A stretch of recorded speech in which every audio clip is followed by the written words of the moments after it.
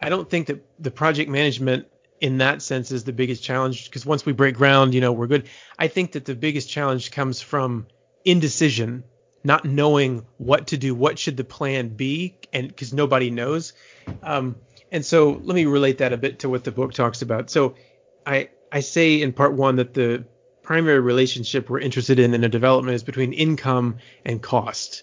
If somebody says this, hey, I developed this building and I'm making $1 million a year in net operating income, you really don't know how to evaluate that unless you know what it cost them. So did it cost you $1 million to develop that building, in which case you're getting 100% return? Or did it cost 100 million, in which case you're getting a 1% return? It's all about that relationship. And this is, to get to your question, the main sticking point in every development is the relationship between income and cost is complicated. It's not linear. Welcome to the Placemaking Podcast. The show geared at helping real estate developers learn and understand important aspects of the development process while improving communities one at a time. Each week, we'll discuss major facets of the real estate development process with industry professionals. Now, here's your host, Matthew Lowe's. Hello and welcome, everyone. I want to thank you for joining this show today. I am extremely excited about our guest today. Ben Stevens not only works as a project manager for a real estate development firm, but he also wrote his own book. It's called The Birth of a Building, and we'll get to that in a bit. He also maintains an online interview series called the Skyline Forum. His story is truly fascinating. He spent his 20s in the nonprofit world in Europe. During that time there, he made friends with several architects. He became engrossed in the theories and ideologies that these architects possessed as it related not only to buildings, but city planning and the built environment as well. One of them suggested he consider doing something with real estate development, and he decided to dive right in. Ever since then, he has pursued his role with development with vigor, but he still maintains his passions for related disciplines such as architecture and urban planning. Late last year, he published his book, The Birth of a Building, which has quickly become one of my favorites on the topics of real estate and construction.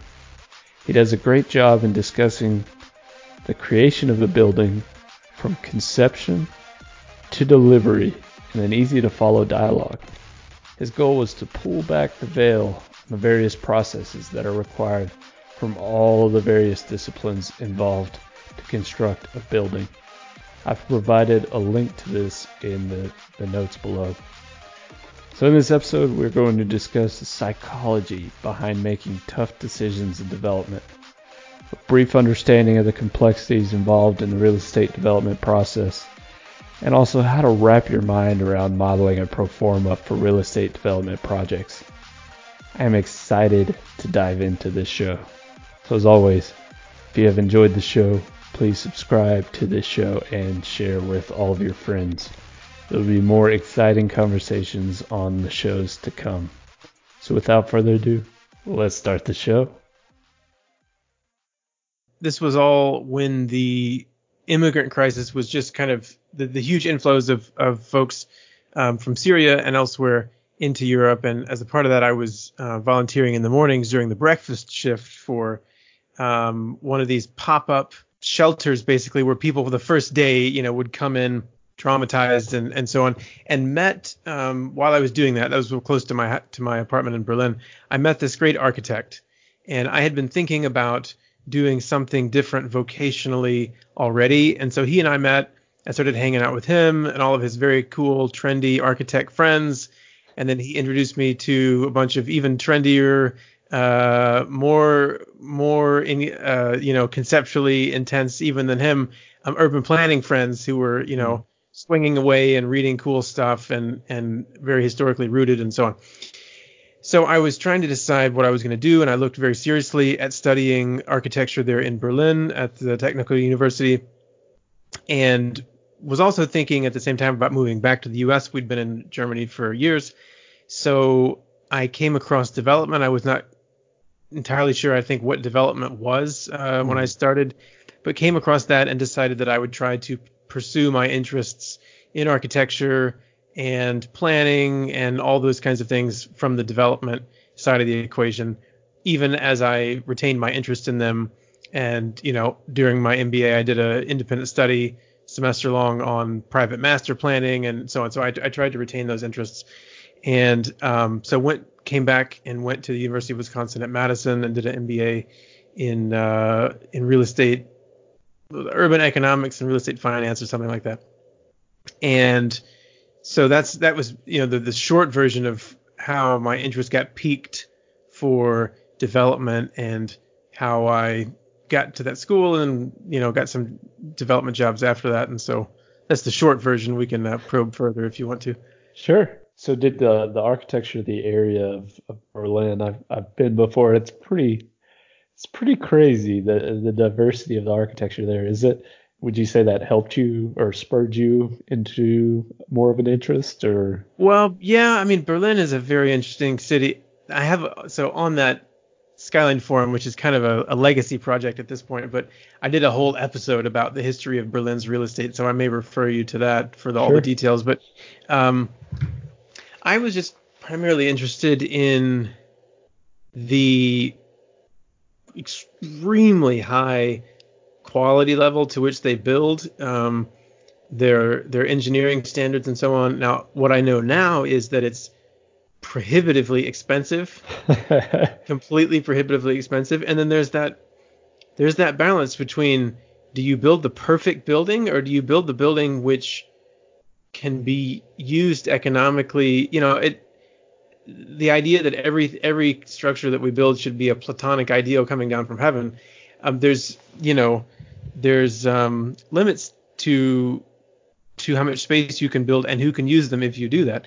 Nonetheless, though, better to start, with a really high standard and Sure. come back down to earth than to assume you're going to do things to a lower standard. So that was a big part of Berlin. What was also a big interest with Berlin is that so this is kind of a tangent on Berlin, but Berlin's super interesting. So when World War II was over, both sides were like annihilated, and East Berlin, was going to be it on a stick if you were in the Eastern system, and so they started rebuilding, and it was astonishing actually how fast they rebuilt, hundreds of thousands of apartments, but it was its own thing, and the West had a problem. Like, how do you get people to stay in West Berlin? West Berlin was a walled-in city. Right. It wasn't like West Berlin was the beginning of West Germany. It was an island. You had to take a highway for hours just to get there, and then you were in a soup bowl. So how do you get people to stay there? You subsidize their income. They don't have to be in the draft, all this stuff. So it led to this really kind of trendy kind of group of people who would want to live in West Berlin. When the wall fell, everything was different. Right. Everybody wanted to get out of East Berlin. And what happened then, this is interesting kind of from a title commitment perspective, none of the buildings in East Berlin belonged to anybody. Right. When the East German government fell, the downtown of the nation's capital was kind of up for grabs. And so people would just go squatting and be like, this is my building. Yeah. And they talk about the roaring 90s and so on. And so then West Berlin just kind of emptied out. People started going and taking property in East Berlin. What's interesting, though, is a lot of people started speculating, like, oh, this is going to be a thing. But there was too much to speculate on. There was way too much product. It wasn't like there was one street. It was many square miles that had been neglected, for a super long time. And it takes a while. Real estate development is downstream of economics. It took a while for the economic engine to get going in East Berlin. Anyway, so for all those reasons, I mean, yeah, it's hard to think of a city which would be more interesting from a real estate perspective, urban planning. They're still filling in the areas where the wall was.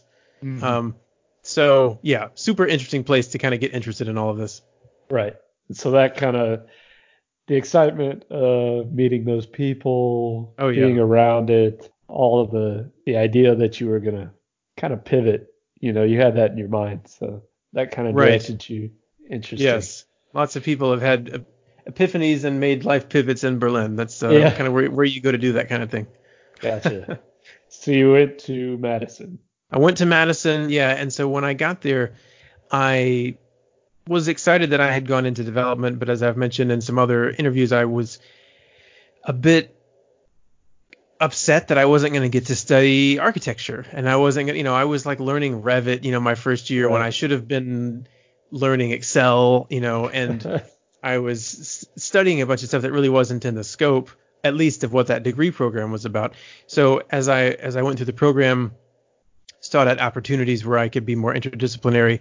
The peak of which was this event that I hosted in my last semester. I was working with one of the real estate clubs there, and it was called The Birth of a Building. And so I brought in the chief of urban planning, the architect I had worked with on a project, and the contractor I had worked with on a project. And we all talked about this one development we've been involved in. Everybody had 15 minutes. And so at the end of the night, we'd talk for an hour, hour and a half from 360 degrees. And I just thought that was really interesting and unique. So when I graduated, and that's kind of a segue to the book, I started working on a book of that same name, The Birth of a Building. And that was what was kind of the genesis of the writing project, having had that experience and seeing that was unique and enjoyable to get it from all angles. Right, definitely. And I finished that book probably about 3 weeks ago. Oh, cool. I really enjoyed it. Like I said, I'm a civil engineer by trade. Right. So typically I see a few pieces of that puzzle, but to see some of that doesn't necessarily get talked about as much, it was really interesting. So I want to appreciate you for putting in the effort. Thank you. I know it's not easy. It was 2 years. I probably could have done a building in the same time. So it was 2 years, but and we can talk about in a bit. That's one. You had mentioned talking about hurdles that you faced. Like that's one of the hurdles. Not having any context. So you said when we were talking about what we would discuss, what are some of the hurdles that you face when you're trying to start doing development, and not having context for what all these meetings are about is the number one that comes to my mind, because my first internship was the closeout of this $40 million mixed use grocery anchored retail and multifamily thing, and you're in the first meeting is like, we used a VRF HVAC here, so that has this consequence. You're like, right. What's a VRF? And then it's like, the next deal, what do you think about the valuation strategy that we use in this ground lease? And you're like, let me give that some thought, and it's like, oh, they needed the incumbency certification for the closing packet. What is an incumbency certification? Because in your training, even when you do, when you quote unquote go the real estate route, you learn financial modeling, you learn urban economics, and I guess that's the way it should be, but there's so many different things. Right. It's very daunting. And I think, one of the reasons that I wrote the book was that there's because there are very few people who do development, it hasn't generated its own like literature in the same way. There's a few books out there, but I did some rough math this morning as I was thinking about this, and based on the population of Chicago and the number of accountants in America, there are almost 20,000 accountants in Chicago. And so they have programs for studying it and training and courses, and it's a known quantity. Right. But pun intended, right? Accounting is a known quantity. But I bet there aren't 700-800 people who do development in Chicago. The firms are tiny, and so then they just don't develop a lot of resources about it. And even if you did, where do you start? And when you get into firms, you'd think there was a big training program. Not usually, because they're very entrepreneurial, small shops. I mean, one of the big, very lean. I mean, one of the skyscraper developer groups, they might have 8 or 10 people on the actual development team, and they're busy. So where do you learn it? And so that was the book. Certainly just scratches the surface, but for your listeners, it's divided into 2 parts. So part 1 is, the birds and the bees. Why do people make buildings? So that's finance and so on. And part 2 is pregnancy and delivery. Once it looks like, okay, yeah, this should happen, how do you actually bring it into the world? And that's where we start looking at acquiring land and design and engineering and approvals and all of those sorts of things. Right.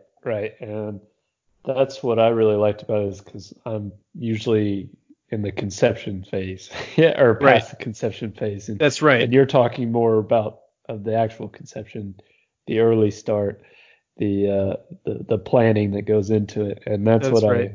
I really enjoyed. But being able to break that out, and I really did enjoy. You were talking about barriers to entry and the jargon. Uh, you you did a real good job of trying to catch those things, Right. like not assuming everybody understands That's what right. certain jargon is, and putting cliff notes in there. I thought that was Right. great. Yeah. Yeah. I mean, the jargon, yeah, it's not helpful. And I think there's a certain amount of,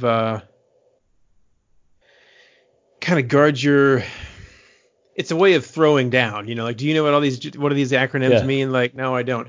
But the other side of the coin is that a developer has to be involved in so many different things that they can't possibly, do you know what a loamer is? I'm working on a loamer right now. Well, so we're moving the floodway. Well, how on earth would I know what that means? A And so I letter of guess map revision. that's Like, right. And, yeah. the clomer is coming first, the conditional Yeah. letter of map revision. So how would anybody know that? And I tried, because I'm still very much learning myself. I tried to let some of that self-deprecation come through, because it's very intimidating, and there has to be a balance, obviously, when you're leading a project, that you're bringing that expertise. But I think a lot of people have to fake it for a very long time, because you don't go into the job knowing anything like what you need to know to make informed, wise decisions about some of the stuff that really will make a difference. It's Right. just and so we can talk more about that. Yeah, so I guess let's talk about specific developments that you've been involved in, and some of those hurdles that you faced in developments themselves, like maybe some that stick out in your mind, Yeah, and yeah, and just kind of go into a little detail about. of course, of course.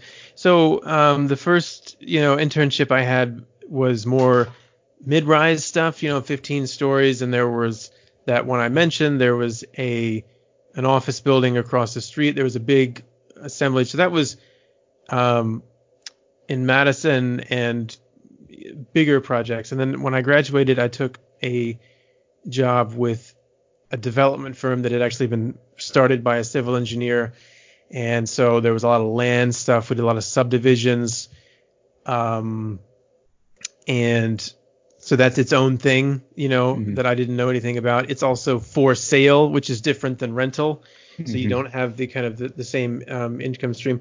We did I was involved with a hotel there, and to be fair, you said something in one of your questions in your email about the time that you first managed your own development. I have been involved in all stages of development, but a development takes 3 to 5 years, and I've only been out Mhm. of school for just about three. So I haven't had a single project where from the moment it was conceived until Right. like it was stabilized and we perm refinanced, I was the guy. That takes, I Yeah. think, actually a long time. I used to be at one firm for a long time. Sure. But in talking about the challenges, and now I do residential primarily, affordable at the firm that I'm at right now, affordable housing. As I think about the challenges, each of them had challenges, and there are challenges in each of the different sections. So in the book, I talk about forecasting, land, design approvals. Each of them had challenges in each of those. I mean, I don't even know where to start. There could be a whole episode just about funny stories. Um, I would say that, as you're thinking about your question, how do you try to avoid having the schedule and the budget derailed? A lot of it goes back to the point you just made, that so much of what I'm involved in is like, so there's execution, like how do you keep it on track, which is project management, the schedule and the budget. And I don't want to minimize the challenges there. But a lot of those are challenges for my architect, engineer, contractor. You Sure. know, if there's a delay in the window shipment, or if somebody measured wrong on the survey, like obviously I'm gonna have to get involved, but largely that's their problem that I need them to solve. I'm their Right. client, and and so they are coordinating that. Um, I would say that in each of the projects, including a one I was working on today, I don't think that the project management in that sense is the biggest challenge, because once we break ground, we're good. I think that the biggest challenge comes from indecision, not knowing what to do, what should the plan be, and because nobody knows. And so let me relate that a bit to what the book talks about. So I say in part one that the primary relationship we're interested in a development is between income and cost. If somebody says this, hey, I developed this building and I'm making $1 million a year in net operating income, you really don't know how to evaluate that unless you know what it cost them. So did it cost you $1 million to develop that building, in which case you're getting 100% return? Or did it cost 100 million, in which case you're getting a 1% return? It's all about that relationship. And this is, to get to your question, the main sticking point in every development is the relationship between income and cost is complicated. It's not linear. Mm-hmm. So if I said, finish this sentence, when costs go up, income goes up, right? You can't answer. I mean, right. And so, sometimes the money spent will raise the rent. Sometimes it won't, or at least not enough to outweigh the cost increase. And so to make a good decision, you have to know what the effect of your decision is going to be. And sometimes it's just impossible. Right. I'll give you an easy example. So like the question that a friend of mine brought up recently, it was more of a question for 10 years ago when people were making this change. If you go from 8-foot to 9-foot ceilings in an apartment, that will increase the costs and it will increase the revenue. Okay. How much will it increase the costs? That's almost impossible to calculate.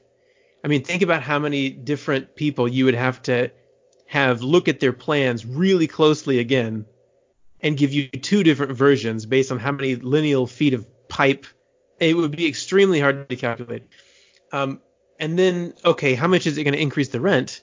Well, how would you even answer that? How would you even know? It's not. Most people wouldn't even notice it. Maybe they'd feel it. But to look at two buildings in your city, one had 8 feet ceilings, one had 9 feet ceilings, there's a ton of noise. Maybe one's older. Maybe one's in a better spot. It's almost impossible to say how much it's going to increase the revenue. Right. So now come back to the relationship. Right. Yeah. Come back to the relationship. We don't know how much it's going to increase the costs. We don't know how much is going to increase the revenue. We certainly don't know which is going to win out. And the team is sitting there waiting for like, okay, what do you want us to do? And they can advise you like, well, if we do the 9-foot, we're going to use 4.5-foot tall drywall and put 2 of them have one seam. They can tell you how to optimize, but there are like 30 other factors. And the income and cost are kind of the overwhelming uber categories, but even those have many, many subparts. And so I could tell you funny stories about any one development. And it's like, how do we convince the utility company to do this?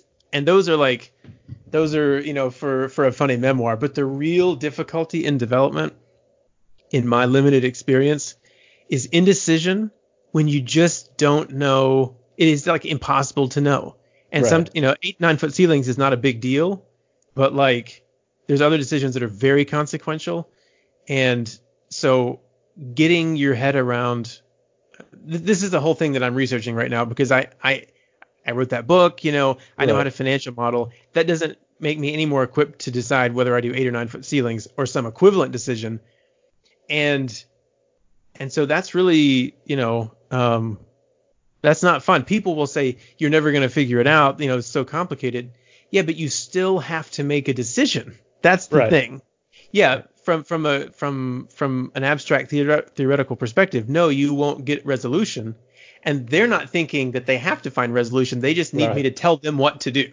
Right. But I, in my mind, have to decide what to do. And it's like, which way am I going? So we can probe that a bit more if you want to. But that for me, and we can talk, I could tell you some silly stories, but that's the thing that I think nobody told me going into it, that there's no model that can compute all those things for you. True. And it's a complexity theory thing. Like we can visualize 2 dimensions. We can visualize 3 dimensions, but once it becomes something where there's so many dimensions, how do you make that decision? Right. There's a lot in there. You don't always know what the potential, like you said, return on investment is for every decision that you make. I mean, That's essentially what you're saying is you're looking at everything from a point of return on investment because that's your goal ultimately is to make sure you return somebody's investment and on top of that, make sure they get a return. And so are these decisions, I mean, they all add up to, you're talking about one. Exactly. One piece, there's many. But there's many, yeah. And so how to calculate all that. It's seemingly right. Impossible, but it's exacerbated by the fact that there's a really acute information problem. So like there was a development in California I was working on, and just as an example, California is a mess, full stop. But this happened to be like on the side of a mountain. And so we were going to have like 40 caissons, and it was going to be whether we did 20 units or 100 units or 200 units. And there's questions about like, well, what if should we shrink the building or expand it to make the economics work better? And then you're like, I can't have the contractor bid 5 versions of this. Right. Or even estimate 5 or 6 versions of this. So if you imagine that for every development, there's some kind of a curve about like this would be the perfect project. Now the curve is an illusion because it's made up of 30 components. But let's say in the final analysis, there was some curve. I get at best like 2 data points to discern what that curve is. Now you're not considering a 1-story building and a skyscraper on the same parcel. So that narrows it somewhat. But when you're at this point of like, gee, this doesn't work, should I add a floor and then change the structural system to this other thing? Or should I do this? Is really not always possible to ask your design team to come up with all those scenarios, then have all your people price all of them to give you that 5 different data points for you to even begin to discern where that curve is. Right. It's not fair to them. So then you're like, I got one more shot to, I'm telling you as somebody recently, I'm about 3 years into school, like, how you do this as somebody not wanting to waste other people's time.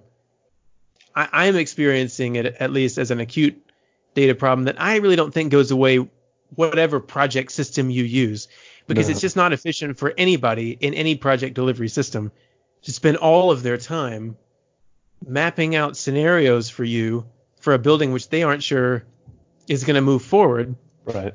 And it comes back to what I call the call me early paradox.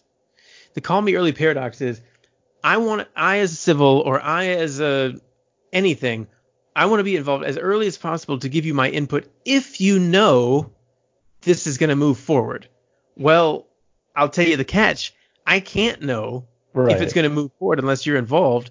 And so I want you involved, but if I call you too often and ask for too many iterations, you're going to decide that I'm then like that 80-20% that's, taking 80% of your time, but 20% of your business. And this isn't worth your time. So, that's where a lot of my research is right now, trying to understand the different, the HVAC system is a cost item. It also affects the efficiency. It also affects the quality, maybe, if people perceive that, noisiness. Yeah. But so that's kind of a bundle of 3 different things. Even that's a very complicated relationship. But if you can take all of the things that constitute revenue, all the things that constitute expenses, all the things that constitute costs, and neural network kind of cluster them into different groups and say these are related, these are related, these are related. That's the only way that I know of kind of chipping away at it and starting to get your bearings. I was going to ask what your thoughts were of people making those decisions. Like yourself, does it just come down to intuition and experience and a little bit of input from your design team? Well, if I go to the design team, so perfect example, like none of us do a million projects in our career. Most of us do pick a number. And so if I ask 3 civil engineers how they would handle this, I may get different answers just based on their experience. Now, or I may get different answers like so and so GC says you should do this as a such and such. You should do this as light gauge steel. Is your brother-in-law a light gauge steel contractor? Like, Yeah. I don't know why I'm being pointed in that direction. This is the thing that further complicates the picture. The advice that I'm getting from an architect or a GC or an engineer let's assume it's their genuine best suggestion. It may just be their best suggestion because it's all that's been the main thing they've done, or it may be their best suggestion because they know somebody, they have some personal connection to it. Who knows, and so that I don't mean to only end your questions with questions, but I think it's underappreciated how theoretically complicated it is to arrive at a design because I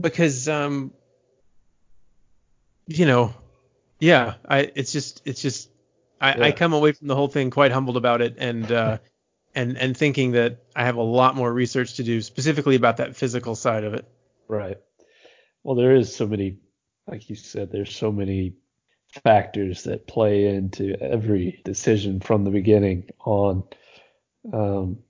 It's hard to calculate. And so I would just like to assume. And yet I find myself sitting there having to do it somehow. Right. Yeah. I would assume it's you just it's gotta be intuition. That's all I got. I don't know. Well, that's how a lot of people operate, right? Yeah. And so then the question is, do you operate under intuition and act like you're certain? Because these things, they require charisma, right? If you're going to get this thing going, it's got to be like, oh, this is the dude or this is the lady. Like, They know what to do. Well, probably that's going to be seen through unless you're, a real savant. So I think it's a delicate balance of, that's to bring it back to the book and so on. I think there's a lack of training that is interdisciplinary. Mm-hmm. And maybe there aren't enough people who do this to make it worthwhile. I'm doing it because I have to study it myself to make these decisions. But I think I'll let you know when I figure out exactly how to make that decision every time. I don't like making decisions from intuition, and so I think that's where it's you can't track all 30 factors at once. But there's a few bundles of 5 factors that you basically understand. And I mean, I've used the example of a peanut butter and jelly sandwich. So average loaf of bread has 12 slices, has 24 slices. So that, that's 12 sandwiches. But a jar of jelly and peanut butter are usually like 50 servings. That tells me that, 20 increments of 24 sandwiches is a pretty good way if you're in the PB&J production business. Make them in increments of 24. Learning those kinds of rules of thumb about a bunch of different things and trying to then line them up side by side and saying, I see what looks like an efficiency here if we do this. It's the same on the operating side. Like anything less than 90 or 100 department units is difficult to staff, in full-time ways. So, and then, anything less than 10 million in an equity investment is difficult from an institution. So all those things overlap, and you just try to discern. Usually what you discern is about the size deal that you usually see everywhere, and even if those people can't explain exactly why they did it that size, it naturally took that shape because that just kind of what works best for everybody. Yeah, it was seemingly successful, so people repeated. That's right. Yeah, that's right. Interesting. So what you mentioned it, but how do you analyze the risks in each of your projects that you start? Risks can take the form of anything from entitlements to, what goes along with entitlements is surrounding property owners, contractors, everything. How do you analyze? Stuff. Yeah. Depends on what, so a lot of it is how well do you know that market? I would say that's the main thing. Mm-hmm. If it's a market you don't know and there's real entitlement issues or there's real neighbor issues, you don't know who to call, like all of that increases the complexity exponentially. Yeah, I mean, you just go through the list. I mean, I just go down the list. So forecasting, like, what have the rents been like? What kind of operating issues am I going to have in terms of different energy things and compliance? What's the local vacancy rate? What's the pipeline? Those are your kind of forecasting issues. On the land side, like any concern about rock, any concern about contamination, am I downhill from a gas station? All those kinds of things. Mm-hmm. On the design side, you have to know that city's building, regime. Like it's almost impossible to build anything with dimensional lumber in Chicago. Don't ask. I mean, we had the fire, but I mean, drywall is fire rated, so I don't know why that really is required. So you really have to understand what is your risk, from a code perspective, as you mentioned, the neighbors, all of that stuff. From where are you getting your money? How many strings are they going to have attached? And perhaps most importantly, what is the pre-development timeline and potential cash outlay, and how soon are you going to have to spend that money? Mm-hmm. When is it going to quote unquote go hard, and all these things? Those are the things to look at, and the developers who I know, the most experienced people, talk about, I'm not going to start spending money until. Right. So I think that's really how they think about it. So, I mean, any of those things can kill a deal, I suppose, if they're bad enough. But in the affordable business, we every state every year issues this list of kind of, it's like playing Twister, they want it to be close to this and close to that. And so we kind of make a map, right. and literally in GIS, I'll put down all those different criteria and look for overlaps. Yeah. And it's like, gee, that would probably win an award. In our case, we don't have to put in equity in the actual transaction, but the catch is that we, have a ton of pre-development, and in some senses, I'm not sure it's any safer now that I've been doing it a while. So it's mostly those kinds of things. Do you have a good relationship with an architect and an engineer whom you've fed enough business in the past, and who know that you are dependable for business in the future, such that they might be able to do some free work for you in sizing this thing up? That's different for somebody who's just starting out than it is for a firm who has sent Jones Carter, its last 25 projects. Right. So that has a bearing. I suppose your staff, like who's leading the project. Can be, yeah, definitely. Yeah, I mean, and the asset class. Have you done that kind of a building before? All of them, So I think you go into it knowing your competencies and knowing what you don't know, and that is as much of an intuition gut call as anything, though.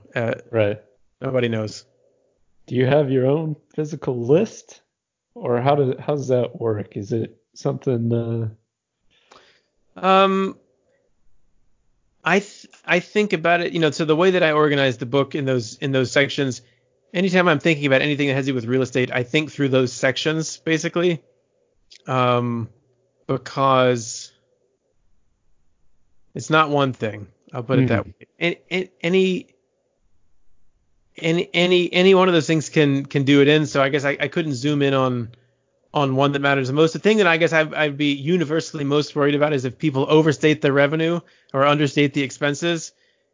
In a multifamily development, the expenses are going to be 38% of OpEx, and if we say this one's going to be 28, it's probably not. And so to the extent that you want to start with the rents and the expenses and say this.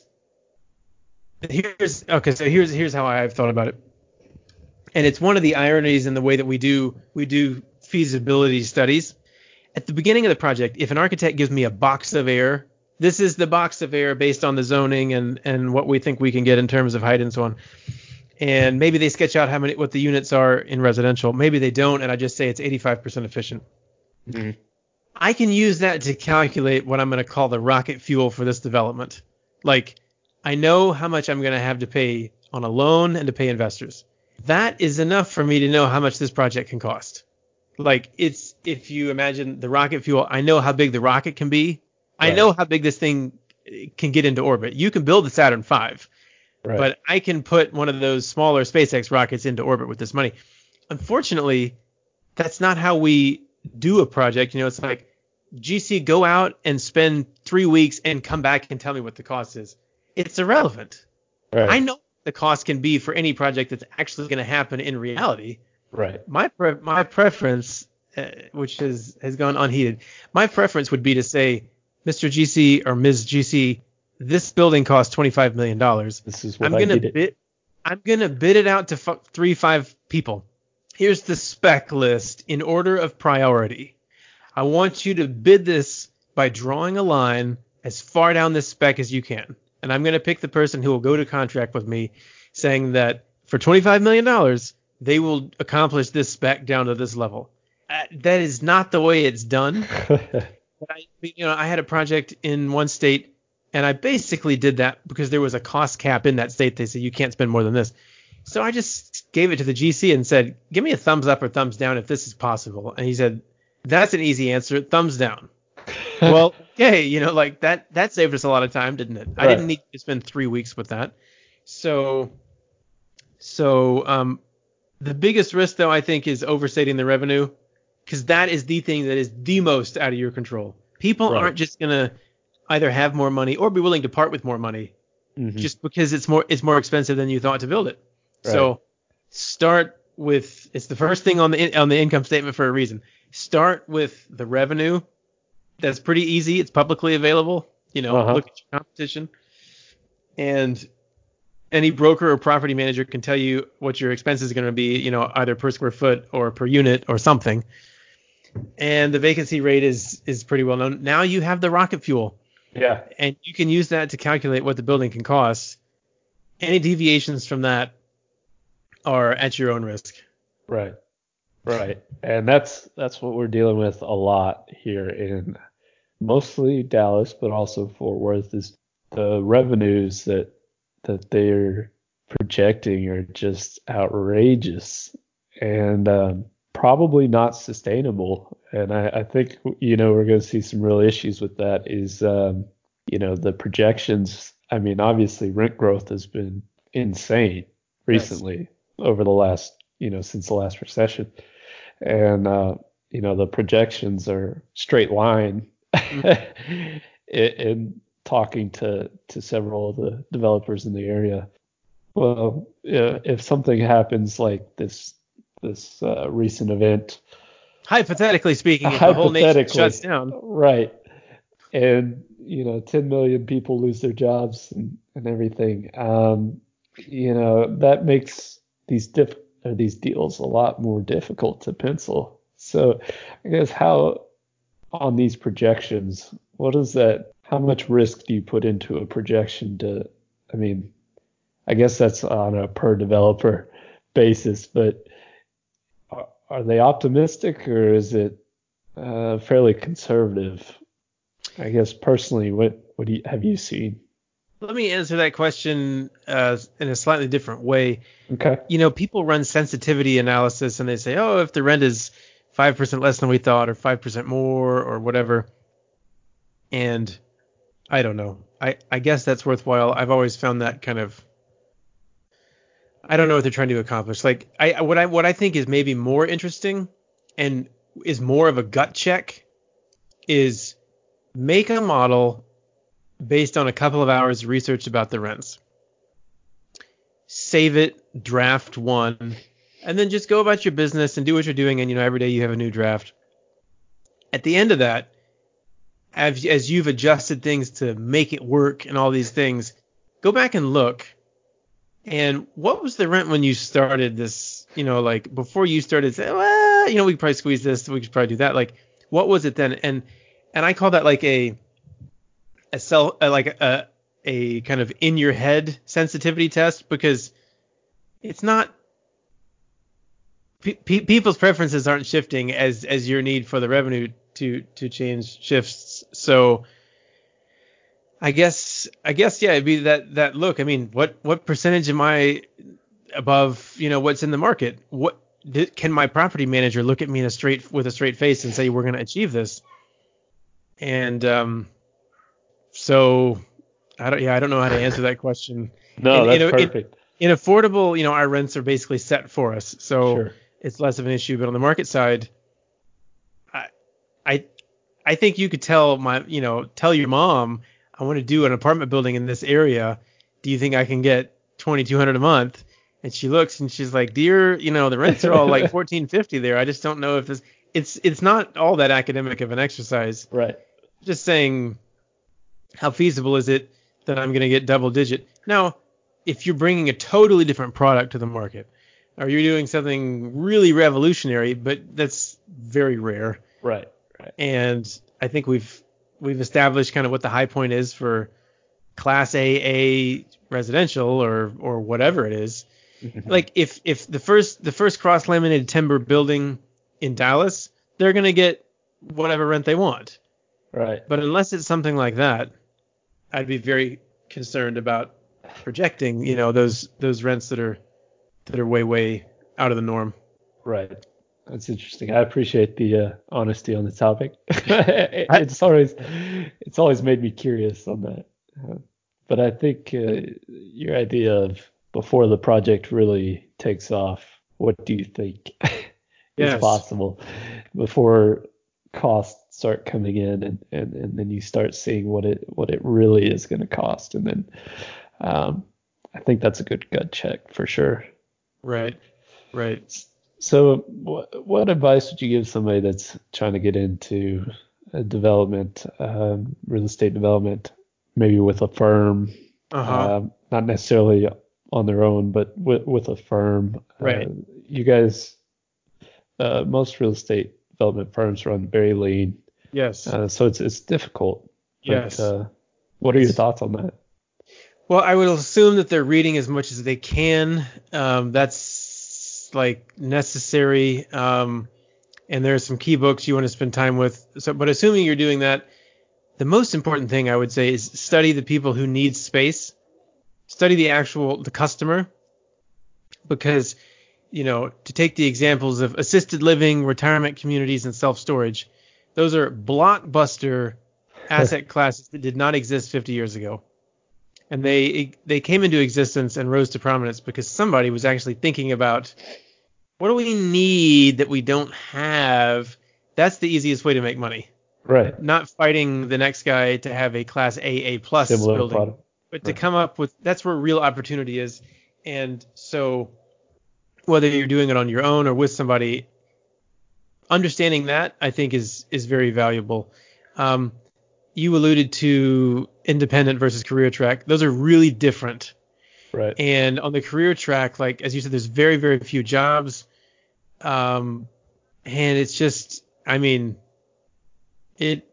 I won't pretend that that's easy. And even, I studied and it was competitive getting the one that I have, and I'm sure it'll be competitive wherever I go. And so I guess if somebody's in that position, I would say, plan to do it on your own. Don't feel like you have to ask asking permission sucks. That's the reason a lot of people go into development, because they don't want to work for somebody. Plan or strategize as if you're going to do it on your own at some point. And there's great resources like the Incremental Development Alliance and so on, are groups of people who kind of plan on that. And so don't make it an either or. Either I'm going to get a career at a large development shop, or I'm going to, not do it at all. A related thing is you have to know where you want to live.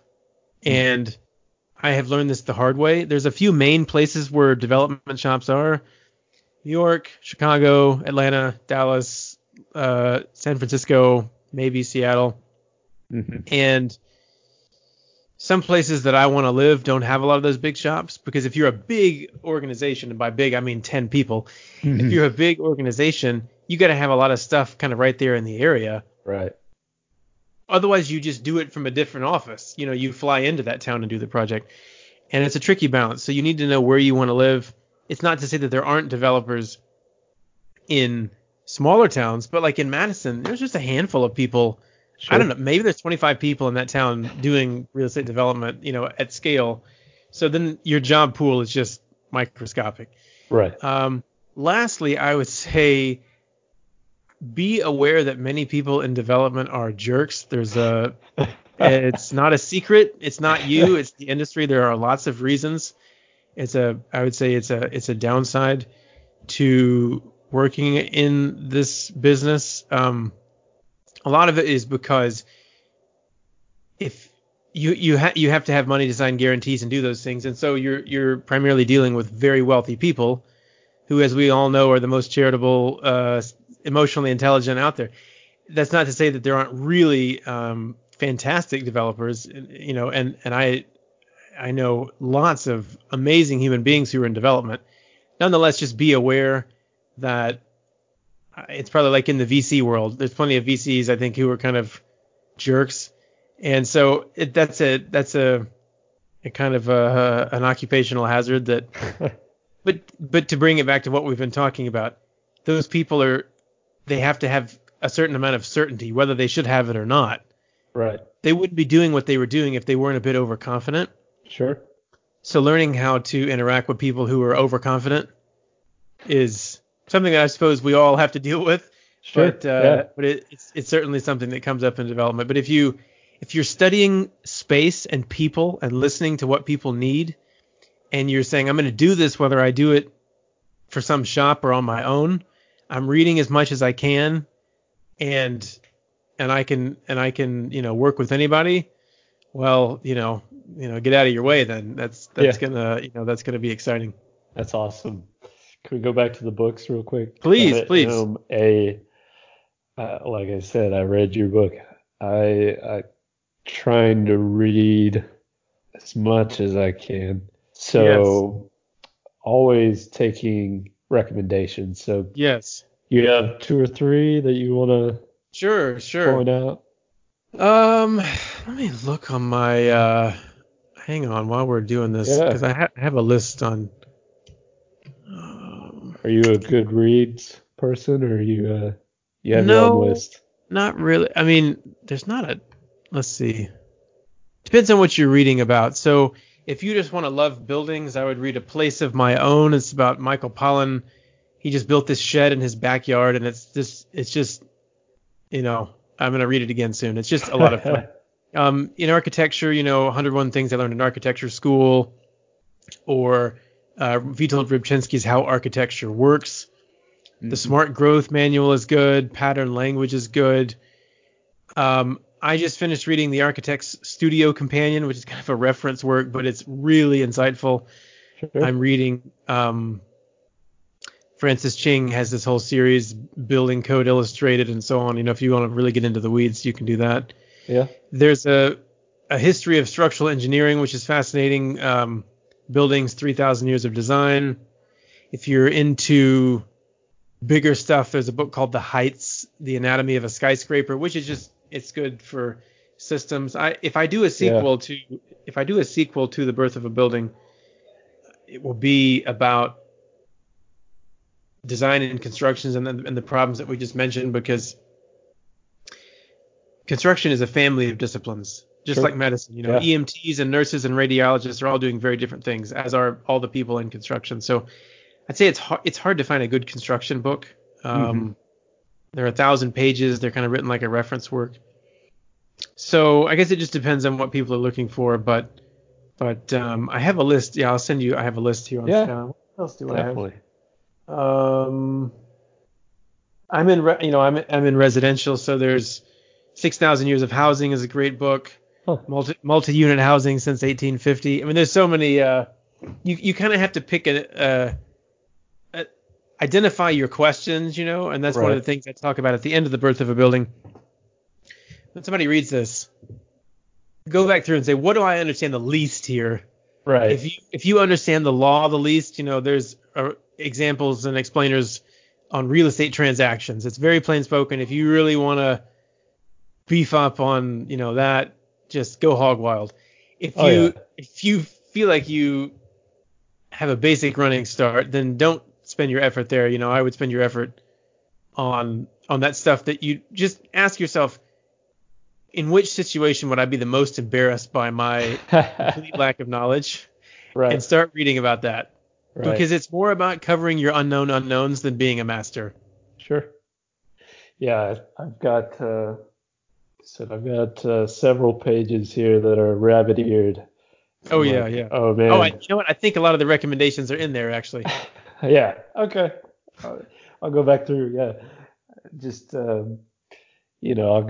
go through and I was like, wow, this is I knew about this, but not not the intricacies of certain things, and you kind of brought up topics that I didn't even think about trying to learn more about. So that was interesting, and my Amazon bookshelf grew a little bit. So Sure. So what you said you've been out for three years ish? Okay. Yes. What do you think has made you successful where you're at in this last 3 years? What maybe if you could condense it down to one skill or one ideal? I guess I would question the premise of the question. I'm not sure I'm successful in real estate development yet. I'm Sure. successful in my family, and I'm having some success writing about development, but I've been writing and having my family for much longer than 3 years. I would say that development, is just, it's almost like a synonym for entrepreneurship. So you're never like an expert entrepreneur. Right. It's more about managing your risk, which is stuff that we've talked about. And it's more about, was I successful at this project or this company I started? A lot of people who are opening their first hotel right now thought they were going to be successful, and maybe they will be, but it's far from certain, Right. which is the nature of the beast. So I wouldn't want to say that that I'm successful yet, but I'm still interested, and I think the advantage that I have, whether it shows up in my current position or it's just a long-term thing, is thinking about the person who's renting the space and what their pain points are and what really matters. Most of my research is about housing that was done in the 18th and 19th century, because they didn't have the affordability issues that we do now. And I'm studying that really hard because I don't think long-term subsidized housing can really fix our problems. I don't think that simply putting in cheaper countertops can fix our problems. And so I'm studying, history and really it's corporate strategy. You're saying, what do people need? What is nobody else doing? Right. That is, and learning about those things, because learning faster than the competition is the only sustainable competitive advantage. They can steal what you did unless you're learning faster than they are and you're already down the road. Right. So I think that learning and learning quickly, listening to podcasts like this one, that's the only sustainable competitive advantage. That's a great point. And I get that. I'd say about 50% of the time is the response is somewhere along the lines of continuous learning, Right. always keeping an open mind, just having a bookshelf and right. keeping it stocked. And I think your point about getting back to the basics of what is the customer actually looking for. Yes. I think that's valuable, and sometimes it's overlooked. I think a lot of times it is. Mm-hmm. A lot of the, this is the way we've done it, this is the way we're going to do it kind of Sure. thing. Which is a risk thing. They're trying to manage Right. risk. Sure. That's a good point. But like you said, is it sustainable, Right. Live a maybe little. not. Well, I really do appreciate your time. I know Oh, yeah. you got This a is lot going great. on right now. Yeah. It's been So great. Yeah. And I'm amazed at how quickly your episodes are going up. It's you're flying through them. Yeah, I'm trying to go once a week now, and Man. it's been tough, but it's been Firehouse. great, especially when I have people like you on here. It makes it enjoyable. Pleasure to be here. All Well, right. Well, I'll look forward to hearing it, and let's definitely stay in touch. definitely. I want to let you get back to your family. I know. Yeah. I think I could hear somebody back there. Almost certainly. Almost certainly. All right. You have a good afternoon. You too. Talk to you soon, Matthew. All right.